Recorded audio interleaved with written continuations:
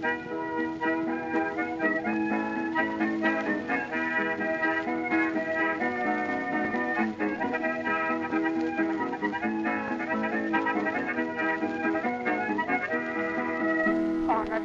everyone, and welcome to Shot Reverse Shot.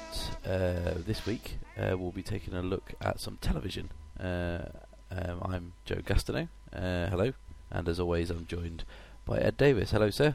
Hello, how are you doing? I've got a cold, hence why I sound a bit kind of husky and, as we always say, sexy. So I'm kind of bringing it to this episode this week, which, as I said, was about television. And the reason it's about television this week is we're talking about the newest addition to HBO's quality stable of shows, True Detective, which is just finished, and it was mighty impressive, wasn't it, Ed? It was. I mean, we talked about this at the start of the year when we did our preview, and we did a talk about the sort of TV shows we're really looking forward to, and this was the one that kind of really stood out to me, both because of its pedigree, because it stars a bona fide movie star in the form of Matthew McConaughey, who's at the peak of his powers, critically and commercially, and Woody Harrelson less so, but still very good.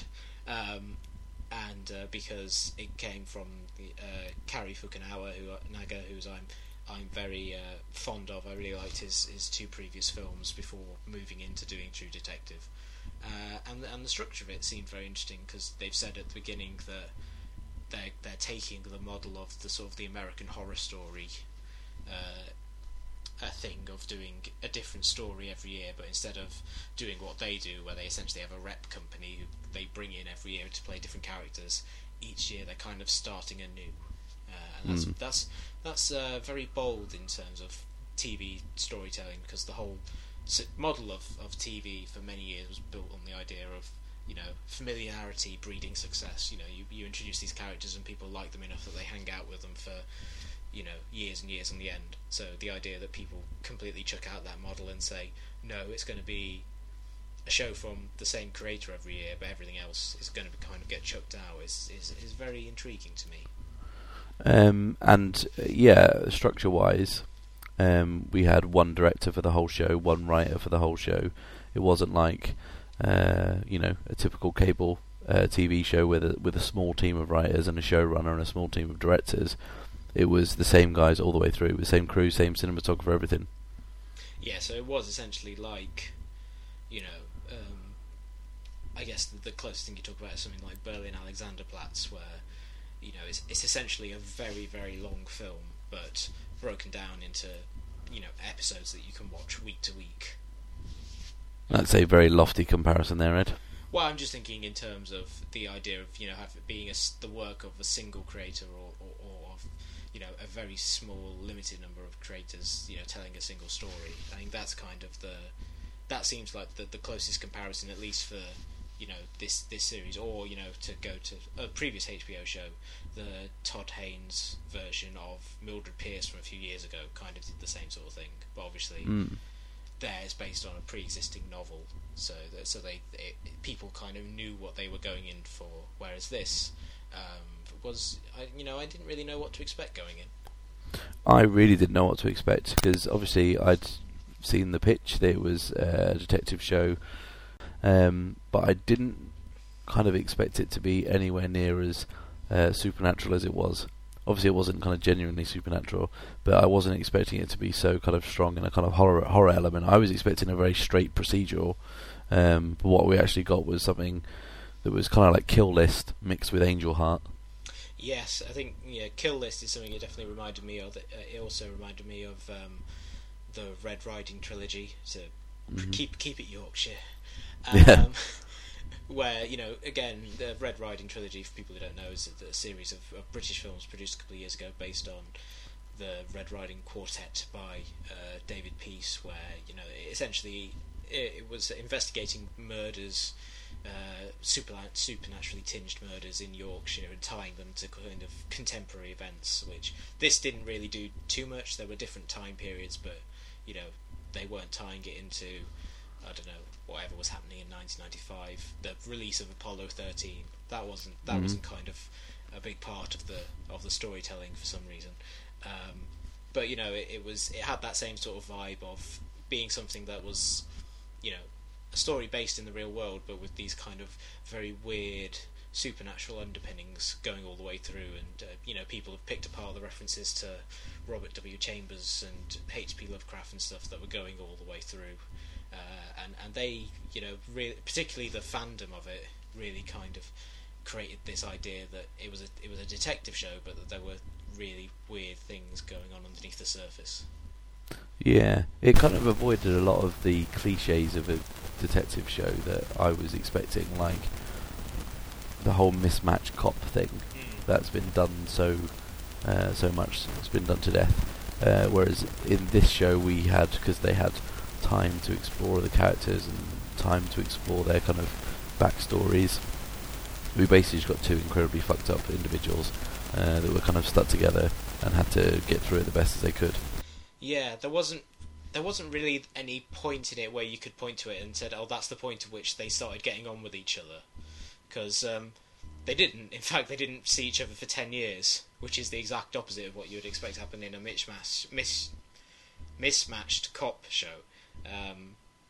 It was really more just a case of these two guys were thrown into a horrible situation and they had to work together, and they sort of did, but actually in many ways they were so dysfunctional that they couldn't work together, and they only kind of made good in the end.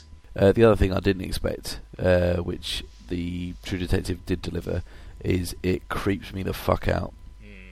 It was totally. Like last night, I got up in the middle of the night for a piss, and I was just looking over my shoulder the whole time. I expected the Yellow King to pop up and stab me in the heart. It was relentlessly creepy. I think it was, like I said, I really like Cary Fukunaga's work, and I thought it was a nice combination of his two previous main works. His first film was called Sin Nombre, which was a sort of thriller about two Mexican immigrants trying to make it across the border into the US, which was very lean and very propulsive, and all about these two characters going on a journey together and being pursued by other forces. And his second film was an adaptation of Jane Eyre, which I wasn't hugely enamoured of, but I did like the fact that he really played up the gothic tones to it, and he made it sort of very creepy and dark and strange, to the extent that the trailer for it featured some of the score from Suspiria. Right. And that was kind of the vibe he really brought to that, was the idea of really playing up the scariness of that story. And both kind of both sort of informed this in many ways. I felt the detective stuff was very kind of involving and thrilling, and there were some really great set pieces, such as the much discussed single take at the end of the 4th episode, where pretty goddamn impressive, wasn't it? It was sort of virtuoso, and very, very. It reminded me in a lot of ways of there's a scene in a Hard Boiled, the John Woo film, where there's a big shootout in a hospital, and the reason why, and there's a single take in that where the two characters have to run through shooting people and trying to make it through alive, and the difference is that that was because John Woo ran out of time and money and he had to shoot it in a single take, whereas this I kind of felt was deliberately done that way, and it was very, very effective and very unnerving. As was the last episode, when they actually got to Carcosa and sort of went into that terrifying maze, and it was all very much like the end of Silence of the Lambs, but expanded. So instead of being 5 minutes, it was a good solid half an hour of the episode. Yeah, that was relentlessly tense, wasn't it? The kind of chase through Carcosa, I was literally on the edge of my seat, Ed. That's a bold claim. Yeah. Pictures are different. Louisiana was a kind of character on its kind of own accord, really, wasn't it? And it was not just a backdrop. No, it definitely seemed to inform it. From just the background of it. I think the whole setting is really kind of contained in the opening credits, where they have the sort of images of oil pipes and of sort of smoke rising up and forming the features of people kind of like praying and stuff, and that sort of sort of oppressive religiosity kind of going throughout the whole region, I think, was really established from the opening minutes of the show every week, and it kind of maintained that throughout, which was very impressive. Did you think, and this has been a criticism that's been levelled at the conclusion to True Detective, that perhaps the payoff and the conclusion and everything was a bit too pat? I definitely felt it was a lot more conventional than the rest of the show had maybe made me think it would be. Well, I've got a bit of a theory, or not a theory, it's just kind of expounding on that, I guess, that we're so used to now episodic television not giving us any answers. In a kind of setup like True Detective, where it didn't really occur to me until about episode kind of 6 that we're going to have to get a conclusion to this one way or another. Yeah. Because there's no hanging it over till next series. Do you think that ordinarily we wouldn't look at that? We would look at the ending to True Detective as a bit convenient, a bit it's all tied up. But is that just because we've been spoilt by not having any definitive closure to most of the things we watch now? That's a very good question. I think that it's partly things like that. I think you can point to something like The Sopranos or Lost, shows that didn't really answer all of their questions or left things kind of hanging, or Deadwood, to keep it HBO. There was lots of questions dangling at the end of that show, although it wasn't intentional. But I think we're very used to shows ending in ways that aren't quite so defined. But I think that for me, the thing that was really interesting about True Detective was, like we were talking about, all of the stuff that seemed to come from weird fiction and that seemed to be sort of vaguely supernatural. So for the end of the show to be, it's just a crazy guy, that felt like I wasn't like, I wouldn't say I was disappointed in the finale in overall. I was very satisfied with it. I thought it was a really thrilling hour of television, and I really liked the final scene of them two walking together and realising that Rust had kind of had his worldview kind of altered by his experience, which I wasn't expecting. I wasn't expecting a happy ending, and I wasn't expecting the characters to kind of change so much. But I did kind of think that the show up until that point seemed to be going in one direction that I found very interesting, and although the ending was good and I did enjoy it, it also, I was kind of, I think somewhere in the back of my mind I was hoping that Cthulhu was going to show up at some point. Yeah, I mean, I always have a problem with mysteries, and as a result I find myself kind of put off a lot of things like kind of genre pieces, because it's always just some guy. No matter how intriguing the thing is, if it's going to cover its arse, it's always just going to be some guy. But you realise kind of at one point through True Detective, as intriguing as the central mystery is, if you're watching it for that, then you're kind of missing the point, because just having the two guys, I think I read in a review somewhere that you could watch the whole show condensed to the scenes with them in a car talking, the two guys, and that's kind of quite accurate. Yeah, I definitely would agree with that. I do think that the kind of the really the really interesting things about the show were the two central characters and the kind of the overall atmosphere of it.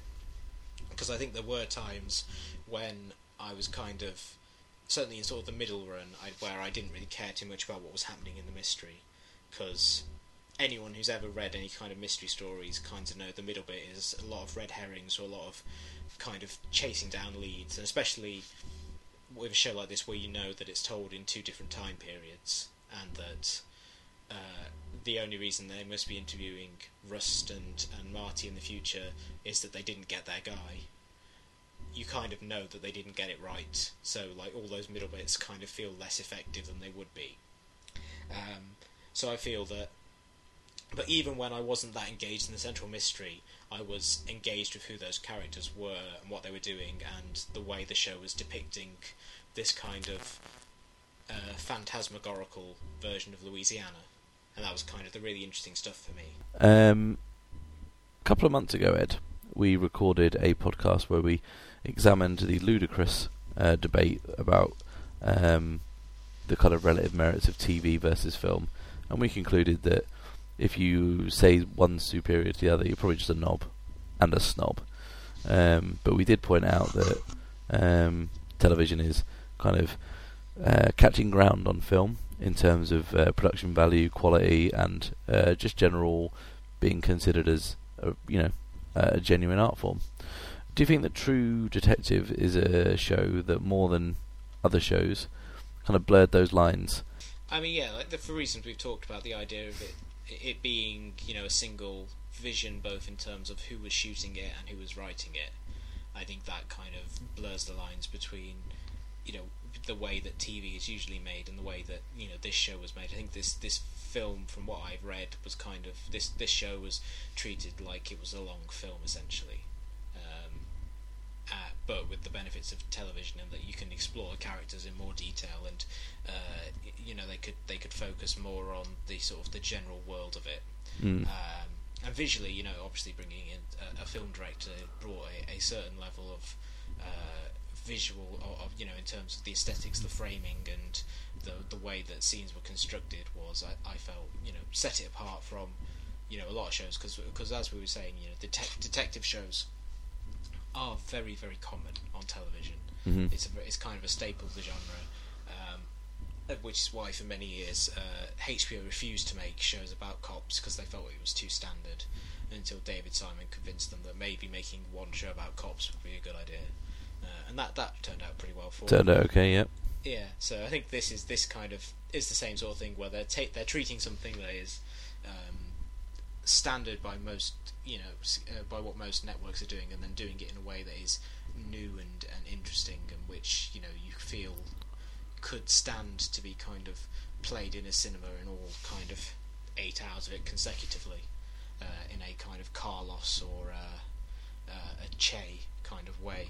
And it was interesting that obviously you're seeing a lot of actors from film appearing in TV, and it's kind of much more commonplace than it used to be, where back in the day it used to be seen as kind of a step down, or not the done thing to be on television. But we're talking about Matthew McConaughey, who, whilst this show was in its run, accepted an award for Best Actor at the Oscars. Yeah, I think that feels unprecedented, really.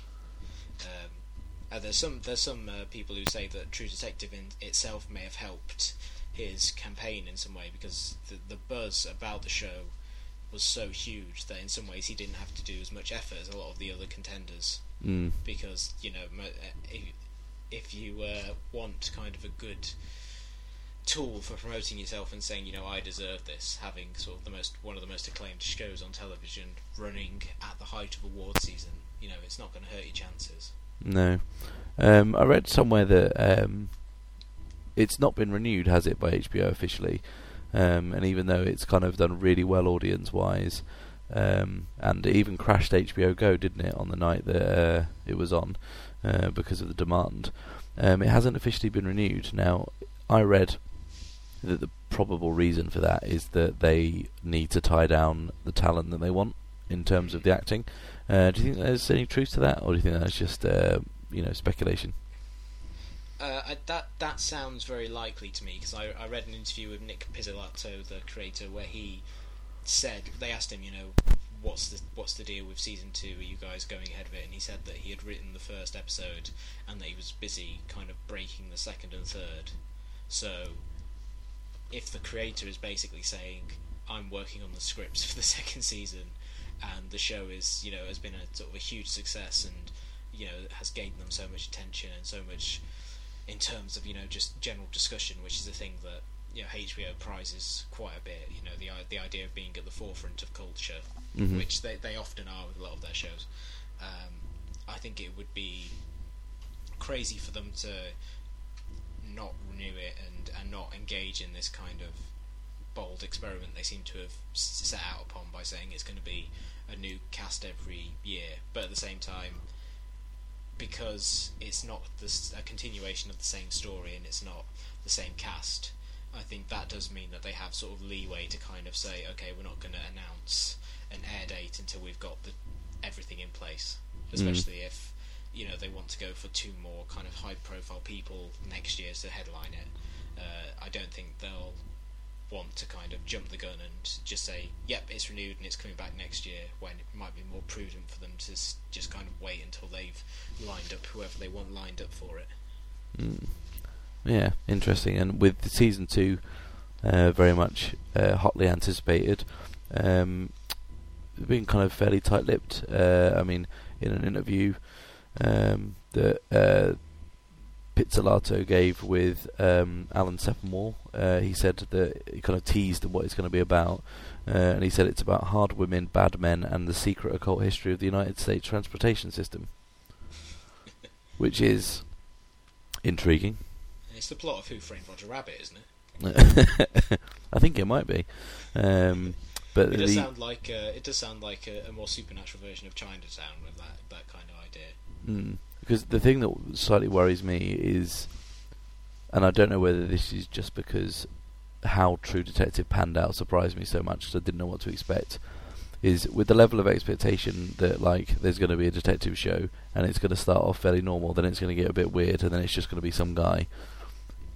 That's why I'm kind of very much holding off jumping in and saying True Detective is the best TV show around at the minute, because as much as I thought it was absolutely fantastic, we can't really talk about it until we've had another season, if it's going to be completely different every time.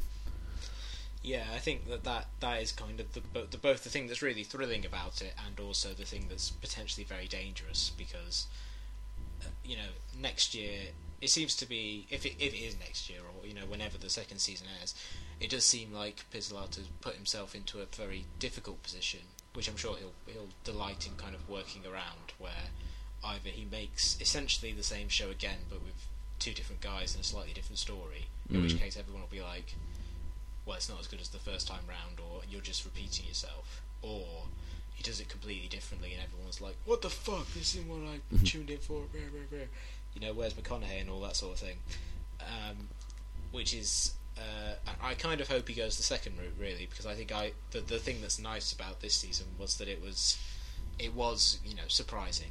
I think watching it again, essentially the same show again, but with sort of maybe people slightly lower down the totem pole in terms of acting, would be disappointing, and I think would be would not be up to the potential of such an interesting experiment that they seem to be embarking upon. Yeah, you got any kind of suggestions for who we should see for True Detective season 2? I would like to see them cast women in the lead roles, because as much as I like this show, I do think that it has attracted a certain core group of very loud, overly macho fans who just kind of take any criticism of the show and its depiction of women as an affront to them, and who are very just kind of dickish in general. I mean, the fervour that the show has attracted has been very interesting, for a show that's only aired 8 episodes, for people to have already reached sort of Breaking Bad level of kind of fever pitch over it. It's very interesting to me, but at the same time, the culture of people kind of taking any criticism of it as an affront, I find very tiring. And I think there is a very real discussion to be had about the show and its depiction of women, and whether or not it's a depiction of misogyny or if it's actually slightly sexist, because it doesn't really feature any interesting female characters. And I think it would be good for the second season to kind of address that by actually having the two central characters be women. And he does hint that, doesn't he? He says it's about hard women and bad men. So that's kind of, I think that's what I would like to see. I'm not sure who I would like to see in those two roles. All I can get out of my head is someone suggested Sandra Bullock and Melissa McCarthy and doing a very hard and gritty version of The Heat, and a part of me would really just like to see that and see the outrage of those same sort of dude bros that I just talked about. But I'm really not sure who I would like to see in it. Amy Ryan, I'll just throw that out there. I like her. She's an HBO staple, isn't she, Amy Ryan? Yeah, she's part of the rep company of HBO. the family. It's nice to see like kind of wire actors pop up every now and then in things. The fact that Brother Mouzone was one of the key interrogators of Harrelson and McConaughey, but also the guy who was interrogating with him. I couldn't help looked like former Manchester United striker Dion Dublin, which I found very off-putting for most of it. Going back to the misogyny point, I mean, I've not read an awful lot about the kind of arguments of misogyny about the show. I'm sure that they are all valid if there are them. But the one thing that struck me is the show had a bit of an arse fetish. Yeah, more than a bit. Like literally, I reckon you were probably talking 4 or 5 kind of gratuitous arse shots per episode. Yeah, there was an interview which got a lot of attention where Nick Pizzolatto said that is kind of mandated by HBO. Right. HBO say that you have to have a certain degree of nudity, which it would be disappointing if they feel that they haven't gone far enough away from being a sort of a pay for hardcore porn channel that they started out as, or which was kind of their bread and butter for many years. That they feel they have to offer that, but it certainly would explain it, because some of them were really quite gratuitous, and I think part of me wonders if that was the reason why they included the shot of the arse and the spiked heels in the opening credits as a way of meeting the quota. Yeah, it never really tied up to anything that happened in any of the episodes, did it, those spiked heels? No, it was just kind of there. Yeah, and like I know, didn't HBO start as a boxing thing as well? Do you think they have to fit an amount of contractually obliged boxing into things? Is that why Cutty starts the gym in The Wire? Yeah, I don't know, but like, yeah, I kind of found it really odd that like Michelle Monaghan, essentially she's the female lead of the show, but she was introduced with an arse shot. And I was like, is this Michael Bay directing this? Because that's a criticism I've made of his fairly regularly. Yeah, I think that would be my only sort of knock about it, is that I do think it is a show about like misogyny, because obviously, in the same way, something like The Girl with the Dragon Tattoo, the victims in it are sort of young women, and it seems to be all about asserting of sort of very kind of primal images of masculinity over young women, and the men who did the killing, only one of whom ended up being caught, was was someone who seemed to be wasn't a very attractive man. He seemed to be someone who probably suffers from sort of self-doubt and things like that, and has a half sister / lover played by Ann Dowd, who I was quite pleased to see something. Nice to see her. Those of you who don't know, like, big fan of hers from the film Compliance that came out last year. Yeah, she's great. Yeah, but yeah, that was a pretty sinister. I kind of thought, because the show is pretty fucking dark, let's be fair, and I was like, surely when we get to Carcosa, or when we get to actually finding out, where this guy lives, it's going to have to be pretty weird to kind of top that. And it wasn't. It was just like a messy house, obviously, with a dad in the shed and a maze that had full of like satanic altars and things. But like that relationship with the Ann Dowd character just completely fucking sealed it. Yeah, and his pitch perfect James Mason impression. Yeah, there was. I read an interesting. Yeah, I read an interesting thing with Pizzolatto when he was saying that like the concept behind that was that because he had such a scarred face, he couldn't actually talk in his normal voice, so he would just mimic other voices, and that's what he spoke like to other people. But then when he spoke in his kind of interior monologue, it was the voice you heard in the maze. Yeah, I like that idea. It definitely seems to it's the most logical explanation, because up until that point I was just kind of like, oh god, he is some sort of like possessed demon who's been around for hundreds of years if he's British, because that's all weird. But they had to make the baddie British, didn't they? Even if it just for sort of 2 minutes. But back to the kind of point about misogyny, I was saying that there's lots of misogyny in the show, and I think that's a kind of a key thing driving the killings themselves. But I think that, and it's great that it would choose to explore that theme, but at the same time, the lack of kind of compelling female characters does kind of leave it open to charges of itself being quite sexist, and of perhaps subscribing to that worldview. And I don't think there is enough evidence on this season to say that it is a sexist show or that Nick Pizzolatto is a sexist or anything, but I do think that's kind of the thing that why I would like the second season to sort of focus on female characters, just to kind of offer a counter to that particular argument. Because I've just been kind of mentally going over it in my head, so this is by no way scientific, but I can definitively say that every female character in True Detective Season 1 either gets fucked or murdered. Yeah, that sounds about right. Or both. Yeah.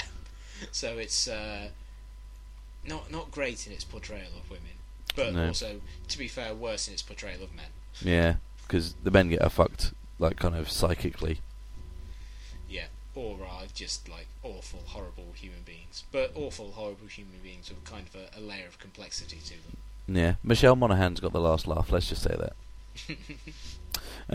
Anything else you want to say about True Detective, Ed?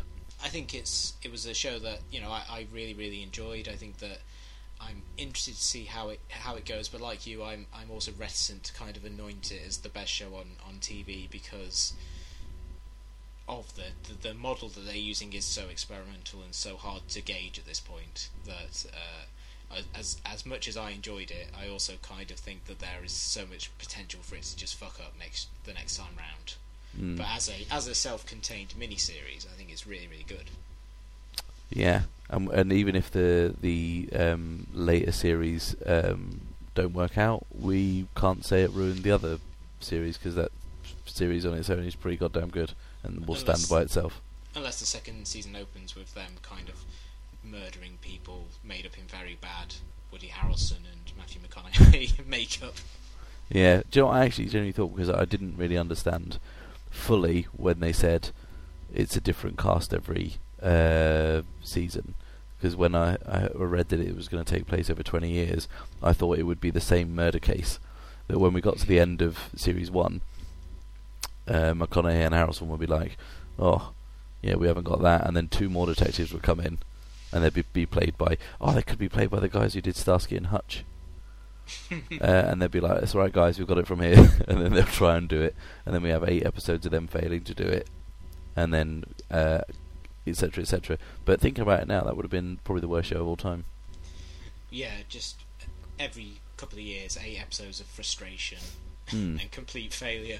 It should have just been called Crap Detectives, because they can't solve a fucking case. Yeah, perhaps but yeah, closer to reality in terms of unsolved murders, but not the most satisfying show from a narrative point of view. And if they want to go HBO on it, just give Weebay Bryce from The Wire a cheeseburger, and he'll probably cop to those murders just to get some kind of coleslaw on the side. That's a very inside baseball reference there. Just like to say, a little bit. Yeah, but yeah, so we really enjoyed True Detective, and we hope that you guys did too. If you're listening to this without having seen any of it, then you're an idiot, because we've just spoiled the whole thing for you. So yeah, sorry about that, but then no, not sorry, because you should know better. So that brings to an end our little kind of wrap up of True Detective, and yeah, hungry for more, Ed.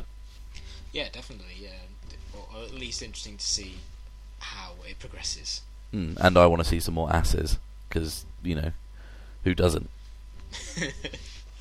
But hopefully they'll be a bit more balanced in future. Yeah, we want some tits and ass, not just ass. So yeah, we'll be back next week with something quite different, probably. Until then, it's goodbye from me. And goodbye from me. And goodbye from me.